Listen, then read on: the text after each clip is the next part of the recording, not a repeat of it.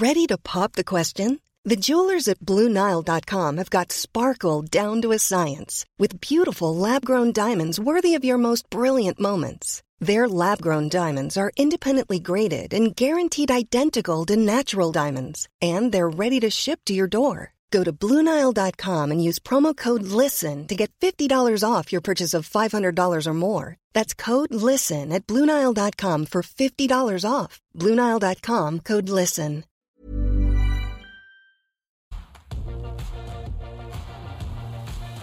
Hello and welcome to The Call on Ausbiz TV, of course Australia's own only live coverage of markets and business news every trading day, and of course between midday and 1 p.m. it is time for The Call, where you send us the stocks that you want us to take a look at. We put them to our expert panel, and 10 stocks, 2 experts, 60 minutes we get through them, no fuss. And you certainly get the good oil here. And joining us today is Julia Lee from Berman Invest as part of our panel. Julia, welcome back. Good to see you. Good to see you. Thanks, Dave.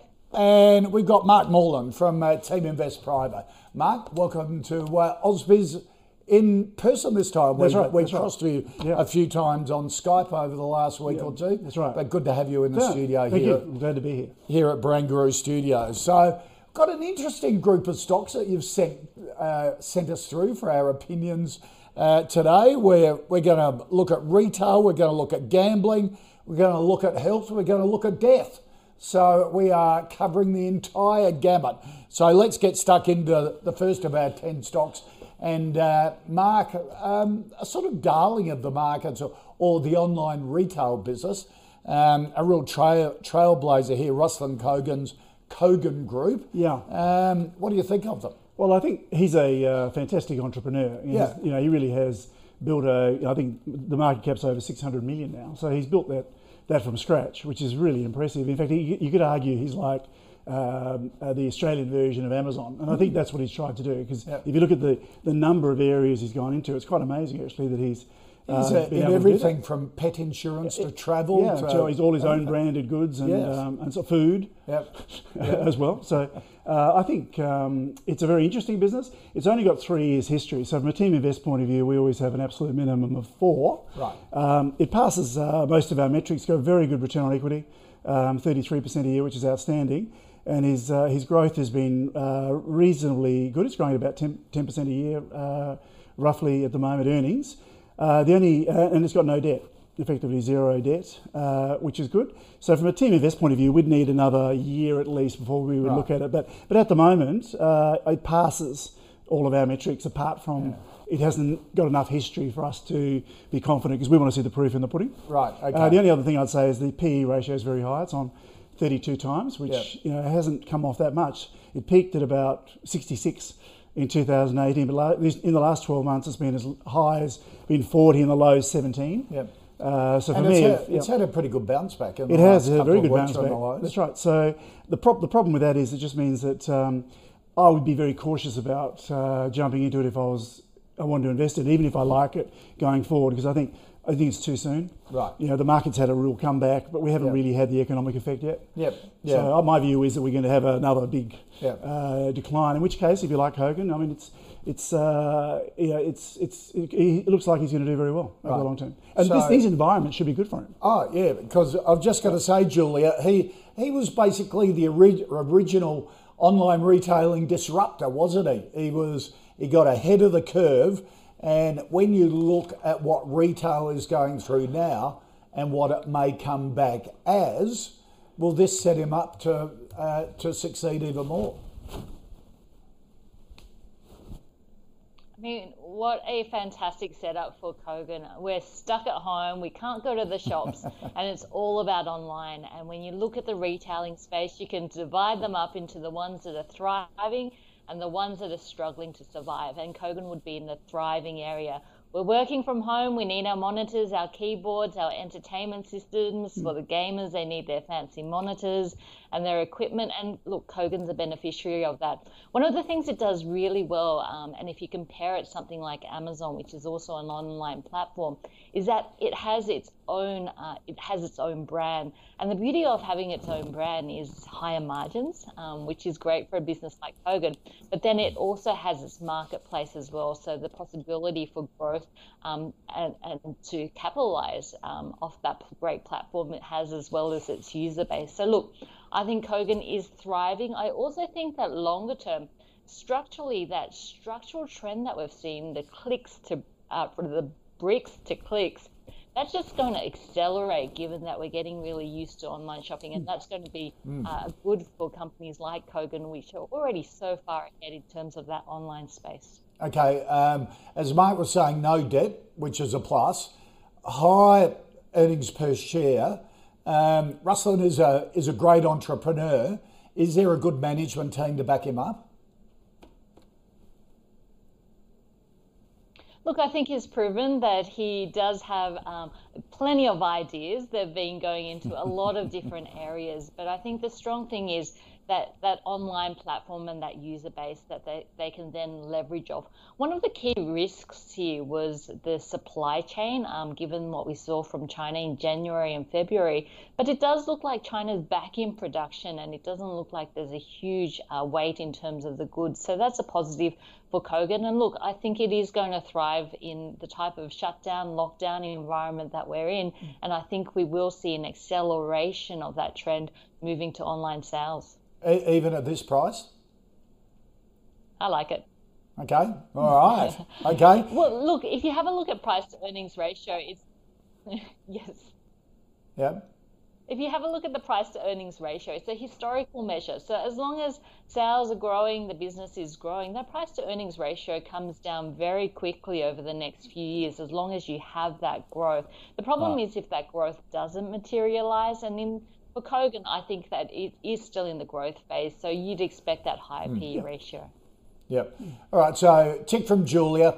Let me put it as a dash from Mark, because it passes a lot of your metrics but hasn't been going long enough. That's all it is. So that doesn't mean it's bad. It just means we're a rules-based business, and we do that to help members to avoid mistakes. Right. It doesn't mean that it won't do really well.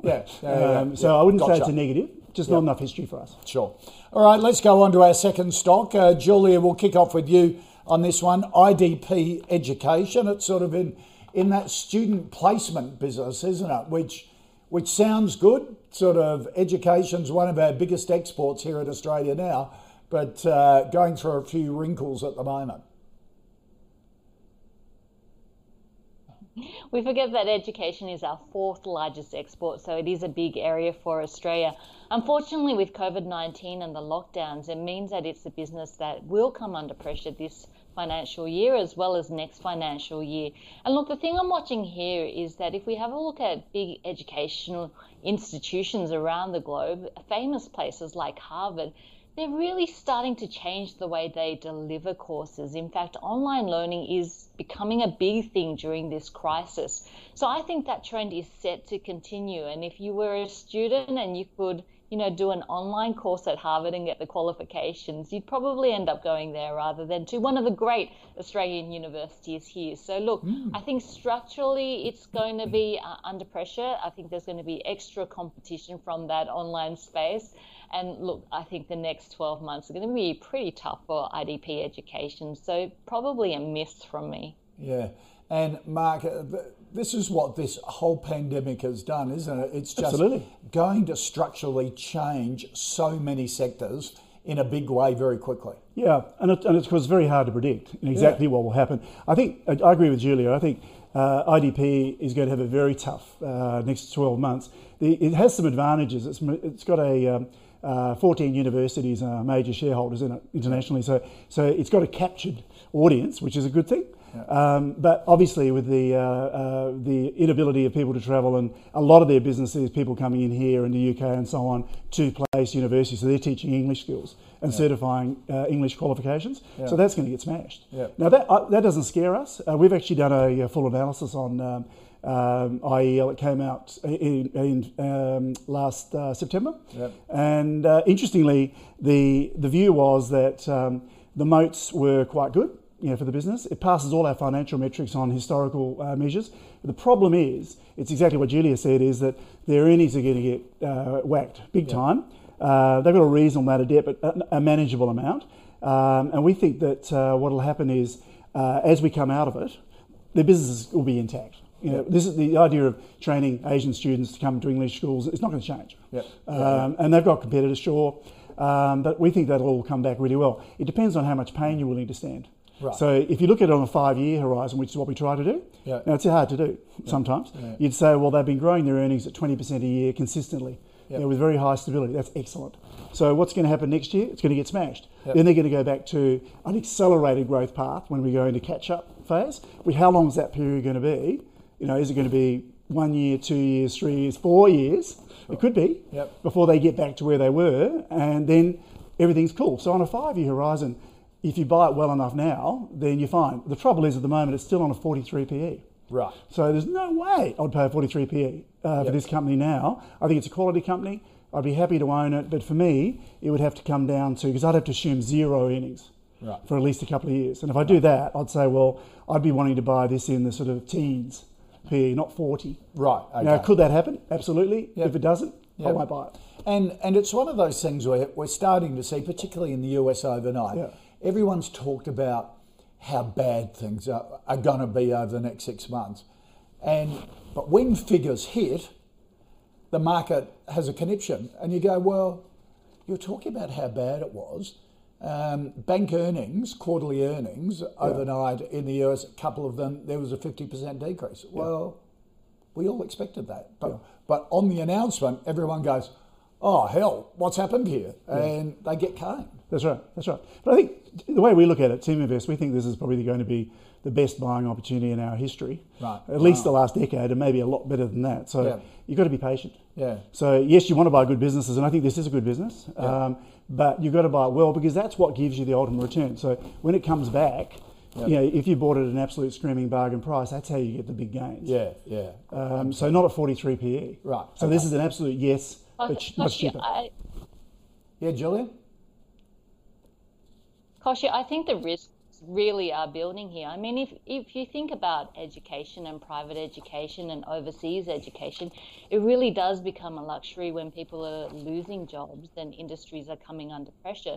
So if your household income is coming under pressure, if the major breadwinner in your household has lost a job, or the value of the businesses that you're running are decreasing, your asset values are falling, well, you'd have to think that things like private education, and especially in overseas education, which is pretty pricey, that's going to come under a bit of pressure that you'd probably choose to educate domestically. So, look, I think the risks are rising rather than falling for IDP education. So I'd be steering well clear until there's a clearer path for growth. Okay. Interestingly, when we did our risk assessment, the number one risk we had was economic downturn due to pandemic.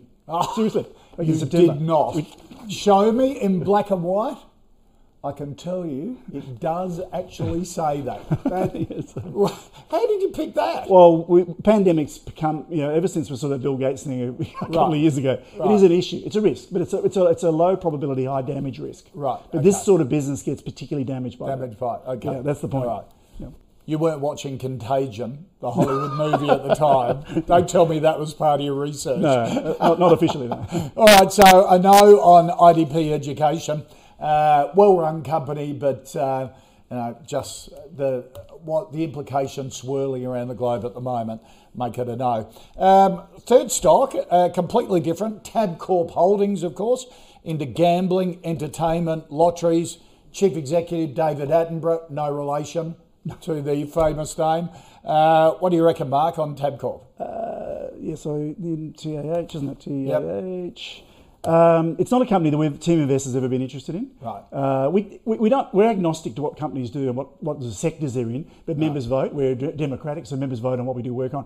Gambling never gets up. Right. So it doesn't mean we're judging, because we're not. But that's the bulk of members don't want to put effort into it. Yep. Having said that, its earnings have been in decline. So it's got this is before the pandemic, remember? So this is up till December. Yep. So no issue with what's happened with COVID-19. But their earnings have been flat to down over. They used to be 40 cents a share back in 2015. Now they're 20 cents, so they're half what they were. That's not good. The debt is not bad. It's 51%. Return on equity, 5%. Now, return on equity is important because if you look at their history, they haven't had many years where it's been above 10. Right. And the reason We treat our return on equity as a bit of a speed limit. In the long term, on an equivalent PE ratio, so assuming taking market sentiment out of it, return on equity is the speed limit of what you can get as a return. Right. So if a company's making 5% return on equity, then you can't get a higher return than that, sure, unless it's by capital gain, but the market sentiment. So it fails on that as well. So we would never touch it. Okay, all right. Julia, your view on Tabcorp? The pros with Tabcorp is that we're all at home feeling pretty bored, and things like home entertainment and I guess gambling, online gambling especially, are going up. So the entertainment space is seeing growth through COVID-19. The problem with Tabcorp is its bricks and mortar. It's got its Tabcorp stores, and that's where its core user base is. It's in things like horse racing as well as greyhound racing and live sports. Live sports is off the table at the moment. There's still racing as well as greyhound racing. So look, that makes up around about 1/3 of its earnings. But unfortunately, it's the bricks and mortar part which would be bringing it down. It does have a pretty stable user base, so they would be probably migrating online. And unfortunately, as soon as you migrate to that online space, there's a lot more competition out there. So look, probably neutral on Tabcorp, given that on one hand, you are seeing probably growth in terms of things like race betting, but on the flip side, on the online space, there's a bit more competition there. Yeah, and Julia, competition that's global as well, isn't it? That there are some massive global betting agencies now online that are basically gamifying betting for a millennial generation. Absolutely. It is pretty competitive once you go online, and there doesn't tend to be borders. Here in Australia, we tend to be quite strict, but it does get quite difficult to regulate some of those companies coming from offshore. The other area is lotteries, which is involved in, and this is also interesting given the long-term leases, I guess, you get on these lotteries state by state, and that provides a stable cash flow. But once again, news agents coming under pressure. So probably good news for a company like Jumbo Interactive that has the rights to sell those lotteries online. However, it's the bricks and mortar part of Tabcorp's business which would be the problem in this type of environment. Yeah. We had Jumbo as part of the call last week. And tended to get rave reviews from we like the it. panel. Yeah, why? So Jumbo's a better alternative. Oh yeah. Because it's capital light.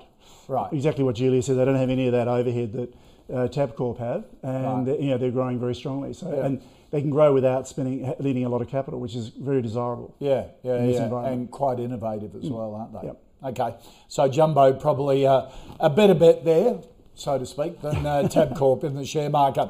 The fourth stock, now Julia, I didn't know much about this one, Rectifier Technologies. It's sort of in the electric vehicle sort of supply, distribution of parts, are they?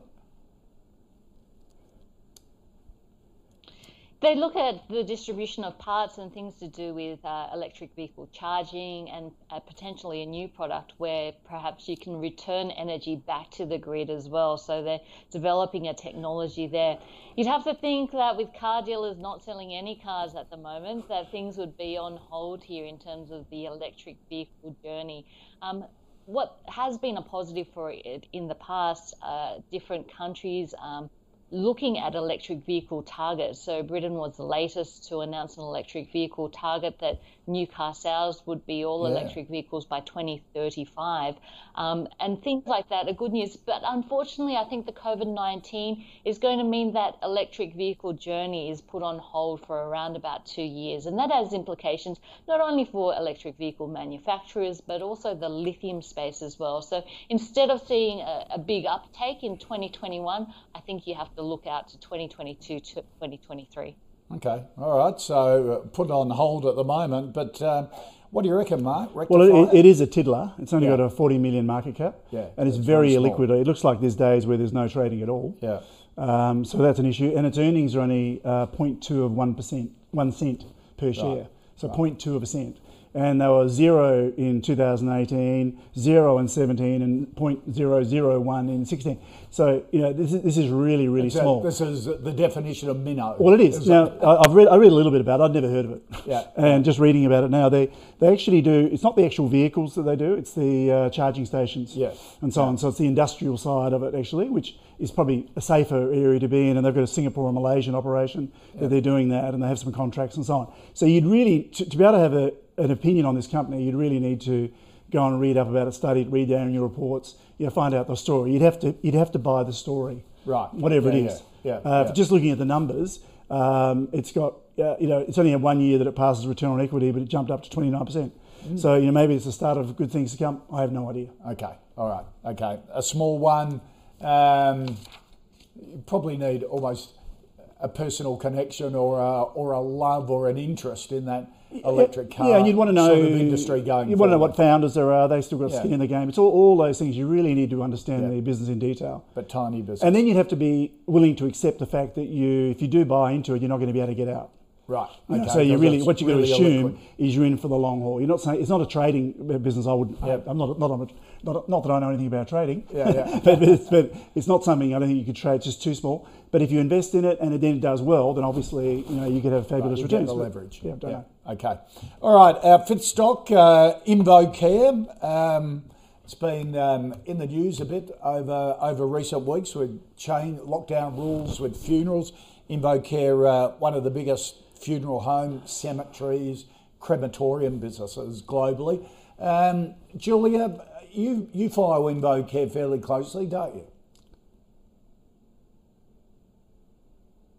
This is a pretty morbid one. I was actually in this stock but jumped out in February. I guess with COVID-19, this is all around our death rates. And initially we did see a big impact in terms of China. But I guess as our COVID-19 journey has unfolded and we have the lockdowns, what's happened with our funerals is that they're very small if you can have them at all. So here in Australia, they're limited to 10 people. In New Zealand, no people. So really funerals are moving online as well. And if you have a look at InvoCare, the value add for a company like InvoCare comes from the death rate. So if you see a larger than expected death rate. Secondly, it's how much money people spend in terms of funerals. Funerals have become celebrations where you gather friends and family. The more people, the more catering there is, and the more elaborate that it becomes. And then thirdly, any sort of acquisition, so that roll-up model. You'd have to say the acquisitions are on hold, the catering's on hold, and look, given that pretty much I think everyone is going to be probably getting the flu injection this year, we could even see a fall in the death rate rather than a rise, given the social distancing as well as the vaccination that we're probably going to see. Yeah, I was talking to one of the Deputy Chief Medical Officers just yesterday on this, because there's a report that came out and said if you get your flu injection now, you may need a top-up a bit later in the season when the peak is August, September. He said no, and they're already seeing a major decline in the flu rate in Australia because of social distancing and because we're washing our hands so much. It's going to work. Yeah, it's going to work. So we're not getting pressure from normal flu, but we've got to be scared about COVID-19. And Julia, was InvoCare the company I was reading about 6 or 9 months ago, who were going for liquor licenses for their funeral homes because, as you were saying, funerals are turning into celebrations. So I think they did a raise so they could change their funeral homes more into bars and a party atmosphere. Yeah, well, they were the ones going for the liquor license. And look, I'm at that age where I've started to go to a few funerals, and usually there's a drink or two somewhere else. But if you could do it at the venue, I guess this is called vertical integration on the part of InvoCare. So look, I think just with COVID-19, it's a pretty challenging industry. Longer term, I will say that this is a pretty stable industry to be in. Generally, what you see is if you see a low death rate, then you see payback in future years. A bit more, but you've just got to wait reality. a bit longer. All right. Yeah. So it's a no for InvoCare. 6 on our list. Look, I had to look this one up, Julia. A fascinating business, Advanced Nanotech, came out of the University of WA, was backed by Samsung in a joint venture for a while. An Advanced Materials Group. What do you think of them? I don't know too much about this company, but I do know that they are in zinc oxide. And zinc oxide is the color white, whether you use it in paint or zinc on your nose or in makeup. So that's where most of its revenue comes from. It was in suspension for a while. They came out with a really strange announcement that they were looking at developing a product that was in the area of oral care that killed COVID-19, and the shares promptly got shut down and put into suspension by the ASX. They have since restarted trading, but I'd have to say the credibility of this company has probably gone down a fair bit since that announcement. So I'd probably be steering a bit clear of this one, even though their core product is zinc oxide. It's just a bit strange from a strategic point of view. Julia, you are always so polite. I love it. But we can understand the nuance of your words there. Mark, what do you think? No, we know this business very well. We've actually done a lot of work on it. There you go. And Great. one of the directors is a member of ours as well. Oh. You'd think that would buy us to like it. It doesn't. Yes. Oh, okay. So anyway. I was going to say, whoops, Julia, you may have put your foot in it. But so the backstory was it came out of a university type thing, and then what happened was losing money, and then there's a guy called Lev, what's his name? Mirakowski. Mirakowski. Yeah. And a few of his friends came in and bought it, fired 17 of the 18 people who worked there, and then turned it into a marketing company. And what they're doing is they're selling very fine particles of zinc oxide, which is in a bit of a boom. And the reason it's a boom is titanium oxide, which was used in sunscreen products, has been shown to cause cancer and damage the reefs and so on. So like Hawaii's banned it. It's been banned all over the place. Yeah. So suddenly there's a big increase in demand for zinc oxide in sunscreens. And they were in the right place at the right time, which they admit. Wow. So it's not so much that it's small. Its market cap's about 250 million, but it's run like a golf club partnership of mates.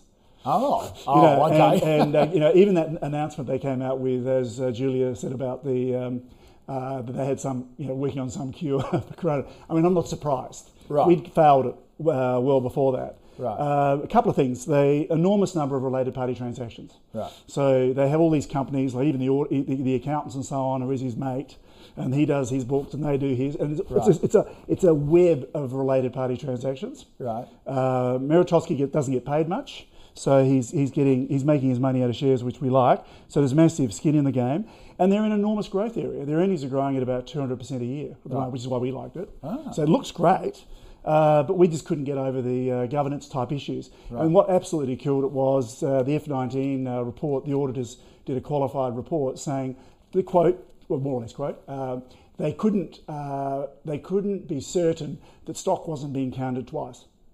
Oh, okay. Right. Now, for an auditor to say that, now obviously they're not the auditor anymore. Yeah. I mean, that's like saying, what are they actually saying when they say that? Yeah. It's like there's something going on. They're shifting it from there to there and re-calling it. It was pretty bad. So we just went, basically we failed it on basically on all the trust issues of management. I'm not saying they're crooks. I'm just saying the way they run it, it should be a private company. Right. Because if you're going to be listed and work under the ASX rules, you've got to do things to a reasonable degree. You can still be has the ASX got involved with it, or? Don't know. Since then, I haven't looked at it. Right. Interesting though, and this is why I love doing the call, because you look at the background, you go, out of the University of WA, Samsung joint venture in the early days. Yes, it must have a pedigree, but then it's almost completely changed its spots in terms and become a marketing organisation with it's absolutely a marketing organisation with a bunch of mates with this fine white powder. And he even made it. I saw some comment he made recently on the media. He was complaining about the ASX and saying maybe they'll shift their listing to NASDAQ. Oh, right. You know, okay. I mean, don't just go, you see what I mean? It's like, Right. you know, Yeah. It's you're treating us badly, we're out of here. a bit too sharp. I think so. Right. Okay. All right. It's a great story behind it, though, and how these companies and stocks really develop. You've got to look behind them, and that's why we have Mark Morland from Team Invest and Julia Lee from Berman Invest to do that for us and bring out the good, the bad, and the ugly on all of the stocks. Okay, the next one is a lot bigger and I think a lot more institutional. Blackmores, the health supplements group, founded by Marcus Blackmore, one of the great Australians. His father, actually. Yeah, his father. founded it. Yeah. Was he Marcus as well? I think he was. Yeah. So continued on the name. Big Northern Beaches family of Sydney, and that's where they have the warehouse and the factory. Mark, what do you think of Blackmores? Well, Team Invest, I'll give you Team Invest's opinion of Blackmores. Okay. Yep. So, good. Because I'm sort of right off it these days, but Howard still has faith, but it's getting hard. He's hanging on by his fingertips. Okay. And really, we've been involved in Blackmores since 2015, when it was $24. And Howard argued at the time that it was a bargain because the share price had come off quite heavily because of Swiss in the market. Remember Swiss came in, it was funded by private equity. Yep. So Blackmores became a bargain. You know, it was a market overreacts, new competitor, new shiny object. You know, everyone likes that. Usual thing. Yeah. And he bought a lot, and he argued around the country that was the right move. Quite a lot of our members did buy into it at that stage. They didn't all keep it until it went up to 220. He kept it all the way up to 220, and then he still got it. So it's back at 70. Right. So he's still happy. I mean, but still well ahead. The issues really come to management. And what happened was when Christine Holgate left, and we knew her really well, we had her in 7 times to discuss the company with members over her career. Yep. And we had enormous confidence in her. It was now Australia Post. Post, Chief Executive. So, and that was like, what? Well. So she walked out, she stepped out in a big hurry. And then they brought in, who came in then? The COO went in as CEO. We met him, and he seemed like he wasn't entrepreneurial and strategic like she was, but he was more operational. And we thought, they've got the business going well in Asia now. And the fascinating journey that Mark's just outlined, Julia. What do you think of Blackmores? I think the problem is that most products, when you don't have a patent or a special way of doing something, it becomes a commodity. And that's what vitamins basically have become. When you go to the pharmacy and you're choosing between Blackmores, Swiss, or some other brand, it's usually just down to price as well as the volume that you're getting in the product. And so, look, the area of vitamins has very much become commoditized, which means that competition is important. And Swiss has been doing a much better job of advertising around Asia, which is seen as the big growth market. The other thing is that, look, product registration for China, this is where it really started to come undone for Blackmores and really curtailed its ability to distribute into China. So at the moment, strategically, it's looking for a Chinese partner. But given that the brand is pretty well known in China, I'm not sure what it's going to do to materially help its earnings there. So look, I think vitamins is a commoditized area. It is about marketing, and I think Swiss is a strong competitor, which means that a lot of these sales are on the back of discounting, which isn't a great model to have. So I'd probably avoid that. Even in the area of vitamin C, Swiss is doing much better and is stronger. Mark, do you agree with the brand comment? No, I don't agree. I agree that there is a commodity factor in vitamins. That's true. Yeah. But brands are really important, and it goes to whether you get selection. I don't think it's. Some people buy on price, as Julia said, but there's a hell of a lot of people who don't, and that absolutely buy the brands. Like my wife buys Bioceuticals, which is owned by Blackmores, and they've got a very strong following, a very strong brand, and their earnings have been growing solidly. I think the challenge in China and so on is the fact that Blackmores and Swiss are quite small. If you look at the overall vitamin market, they're minnows in the market. It's a massive market. I think there's 2,000 suppliers of vitamins in different brands in China. But Blackmores is holding their own and growing. What Blackmores did originally was they got Li Na, the tennis player, who approached them to promote their anti-arthritic cream because it helped to play on. That's what they took off. Right. And then there was another actress, someone Bing. Who got into tax problems later, wasn't she? And well, Swiss are smart. So what they've done is they've grabbed them now. And they're paying more. So Swiss is using Blackmore's strategy, using endorsement. But I think the bottom line is they've got very strong brands and they are operating in a commodity market. But that's the only way to survive in a commodity market is to be the absolute cheapest or be a premium brand which people will pay for. And get an influencer involved. Did I have the right actress there, Julia? I have no idea. But look, I think when you look at commoditized product, baby formula is a very good example where you can get a really strong following and also charge a premium for a premium product. So if you were looking for that China growth, looking at that food area, I'd much prefer something like A2 Milk or even Bubs, which is really benefiting from that surging growth that they've seen. And I guess people wanting to have that emotional connection of safety when they're feeding their child. Yeah, absolutely. All right. Okay, so no for Blackmores. Next one into the commercial property development area, warehouses, logistics facilities, business parks. Julia, what's your view on Goodman Group?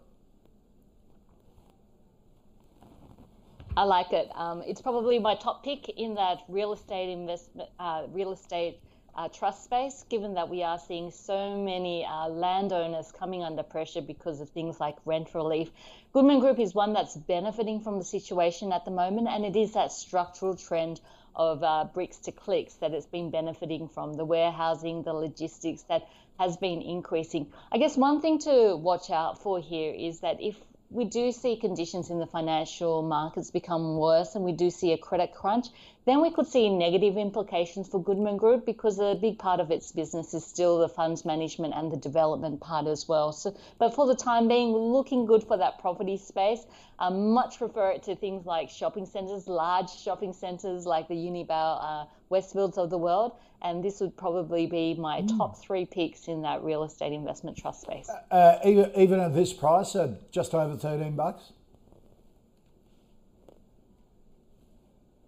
Once again, when it comes to multiples and valuations, you have to look at it in conjunction with the growth that's going to come from that. Because look, if you have a company that has a PE ratio of 100, but sees profit growth of 200%, then it's going to look cheap in year two if the price does nothing. So you have to look at it together with the growth.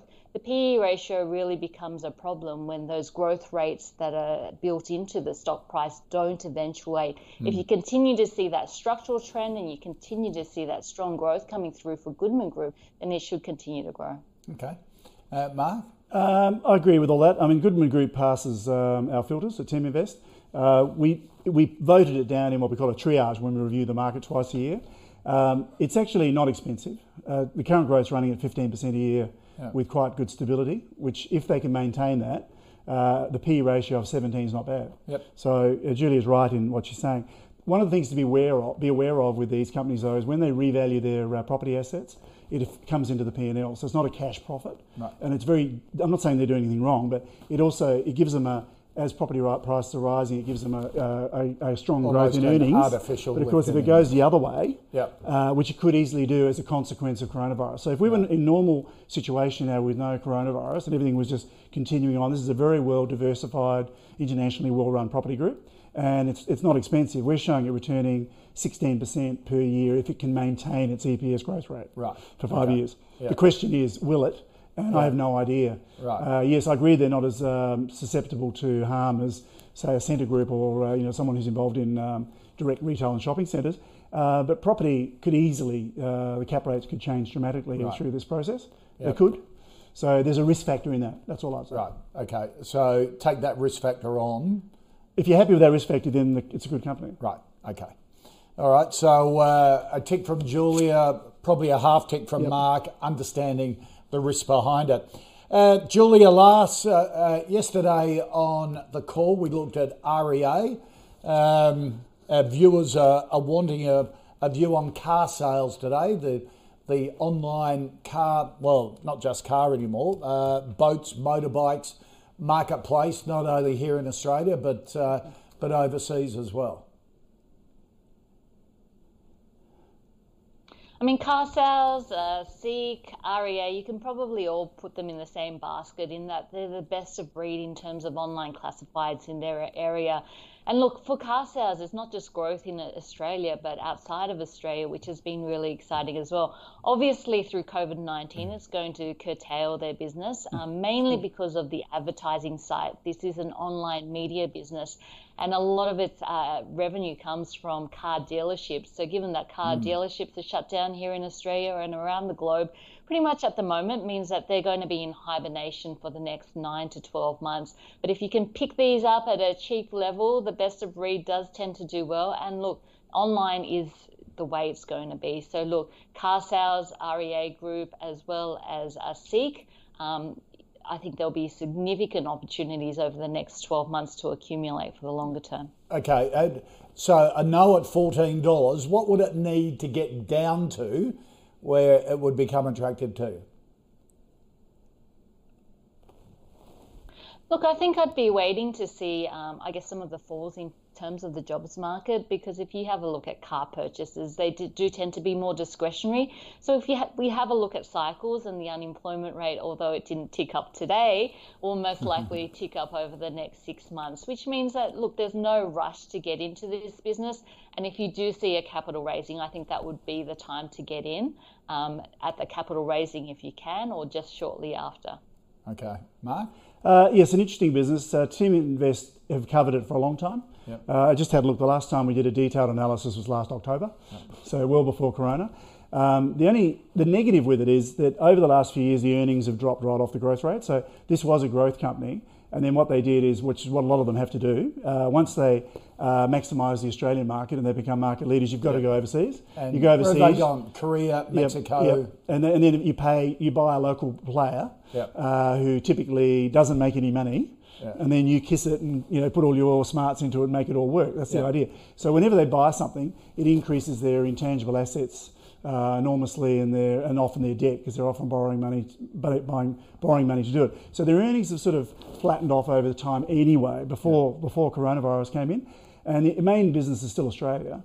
And the way they make their money is not advertising. Some people don't understand it, but their primary revenue is through commissions to used car dealers, primarily. Yeah. So every time you go and look on the site and you say, yes, put me in touch with the dealer, I think it's $62 now. Yeah. Ding. Now that market at the moment has been strangled, so the dealers would all be pulling back big time as far as not wanting to be paying a lot of commissions. So what the small dealers do, which is a big part of their business, is they get a couple of leads and then put the price up, because you've got to be on the front page to get someone to want to buy it, all things being equal. Which is where that sort of advertising concept comes. So it's a lead generation. Yeah, and then once I've got a couple of leads, I want to work them first and try and sell the car to them. Yeah. And then if I can't sell the car to them and I give up on them, and I'll put the price down again and get a couple more leads. Yeah. But you don't want 20 leads or 30 leads, because you're paying all this money for it. So I would say this market's going to be very, very negative for car sales. Right. How long for, don't know. Yeah. Price-wise, the only other big negative with it, by the way, apart from what I just said, is their debt. They've got 150% debt to equity, which is quite high.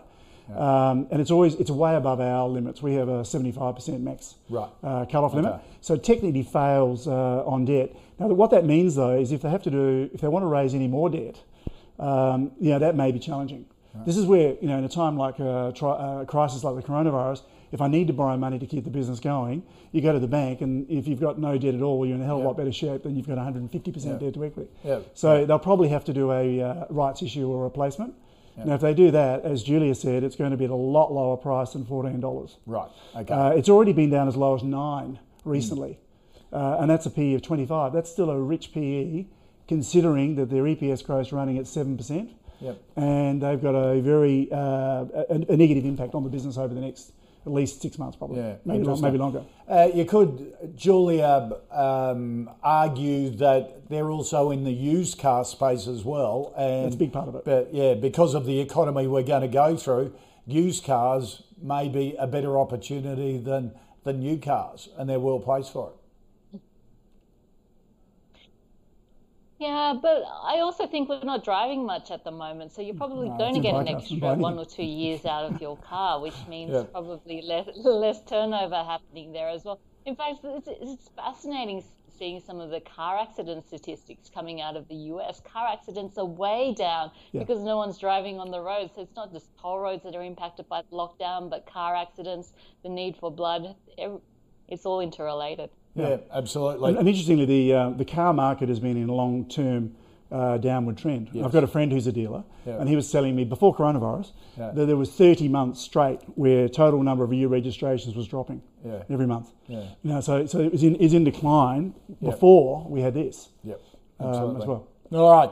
Our final stock, Julia, Integral Diagnostics, IDX, provides diagnostic imaging systems in the healthcare sector. What's your view? Well, you know, elective surgeries are on hold for the time being, so this business is basically in shutdown mode. The good news is that it does have a lot of cash and undrawn facilities. So I think at the end of March, it had something like $60 million worth of cash, and it's got also $75 million worth of undrawn debt facilities. The next debt maturity, which is important in this type of environment, is at the end of next year. So there's a long time frame as well. So it's in a good place to go into hibernation. And this one, I think, is short-term pain, but long-term gain. So, you know, we're still going to need imaging. We're still going to be breaking our bones when COVID-19 passes and the lockdowns pass. So, look, I think this is one that if you can get it during the next 6 months, it's looking good. Just don't expect it to do anything while Is it a well-run business? Good executive team? Look, this is one that has been a little bit bumpy, but I guess at the prices that we're seeing now, it means that bargain hunting is happening. And it is in an area that is very stable. When you look at the healthcare space and when you look at imaging, it's a pretty stable space to be in, and we're still going to need those type of services. I guess the other thing that's related to this area is private health insurance, which is also an interesting space, given that we're not going to be claiming much through our insurers while we're in lockdown. We can't really go to the dentist unless it's an emergency. We can't get imaging. We can't really go and get acupuncture or massages or the extras either. So it's going to be interesting to see whether we do see a drop-off in the number of people at those insurers and whether that drop-off continues after COVID-19 passes. So in the area of insurance, it's probably the opposite, where it's short-term gain and long-term pain. Yeah. Interesting. We had the chief executive of NIB on Ausbiz last week, who was backing up exactly what you were saying. Their claims are well down. Yeah. They're even thinking of giving their customers rebates on their premiums. Yeah. That's the way it's going. Mark Fitzgibbons. Yeah, we know him well. Yeah, really good guy. Mark, what do you think of Integral I basically concur with what Julia said. We've only got 4 years history, with this company, so it just comes in on that. Right. EPS growth has been quite solid, so it's 95% stable in sales and 99% stable, which you'd expect for a business like this. But it is. My assumption is it's a roll up. Yeah. So they've bought lots of radiology businesses to grow because they've got lots of different brands. And so on, which is fine, but you've got to be careful and watch the debt levels. Julie is talking about reserve cash and undrawn facilities. We're harsher than that. We actually don't count the extra cash, and we look at what their facilities are if they're fully drawn, which then makes it 109. Right. Having said that, we're showing it returning 22% a year now at 18 PE, which is on a $2.84 price yesterday, which is pretty good. Yep. So I agree, it's not going anywhere. Diagnostic needs aren't going to go away. Sure. At all. One of those stocks, as Julia was saying, if you get a pullback in the market, as you were talking about at the top of the show, it could be an interesting one. Well, if you look at it, just in this last few weeks, with COVID, the low's been $1.78 with an 11 PE. Right. Now, 11 PE for a company with 20% EPS growth, taking out a fairly short period where it's going to be impacted negatively, is very, very cheap. Yeah. So just for what I would suggest viewers do is if you want to buy a company like this, have a look at that and see, okay, what's it done in this current situation? And as a starting position, I reckon I would be saying if I wanted to buy it, I want to buy it down there, like at the $1.70 or where it's already been, or maybe even lower. Because there's a good chance it'll go low, way under. Yep. Put an order in at that price, and then just let it ride. So you don't buy it unless it's a screaming bargain. Yep. And if it doesn't happen, so what? Yep. That's the way I do. Great to have you, Mark Moreland from Team Invest Private. Thank you. Team Invest, not Team Invest Private, just Team Invest. Team Invest. Team Invest Private is a listed company that we spun off. Private equity. Okay. Private equity. And Julia Lee from Berman Invest. Always great to catch up, Julia. All right. Thanks, Koshy. Good to see you. That's it for the call for today. Between each and every trading day between 12 and 1 p.m. You send us the stocks. We put them to our experts. And if you want to send through some suggestions, the call at ausbiz.com.au or through Twitter. And that's our handle there at AusbizTV. See you same time tomorrow. In the meantime, after the break, the Pulse.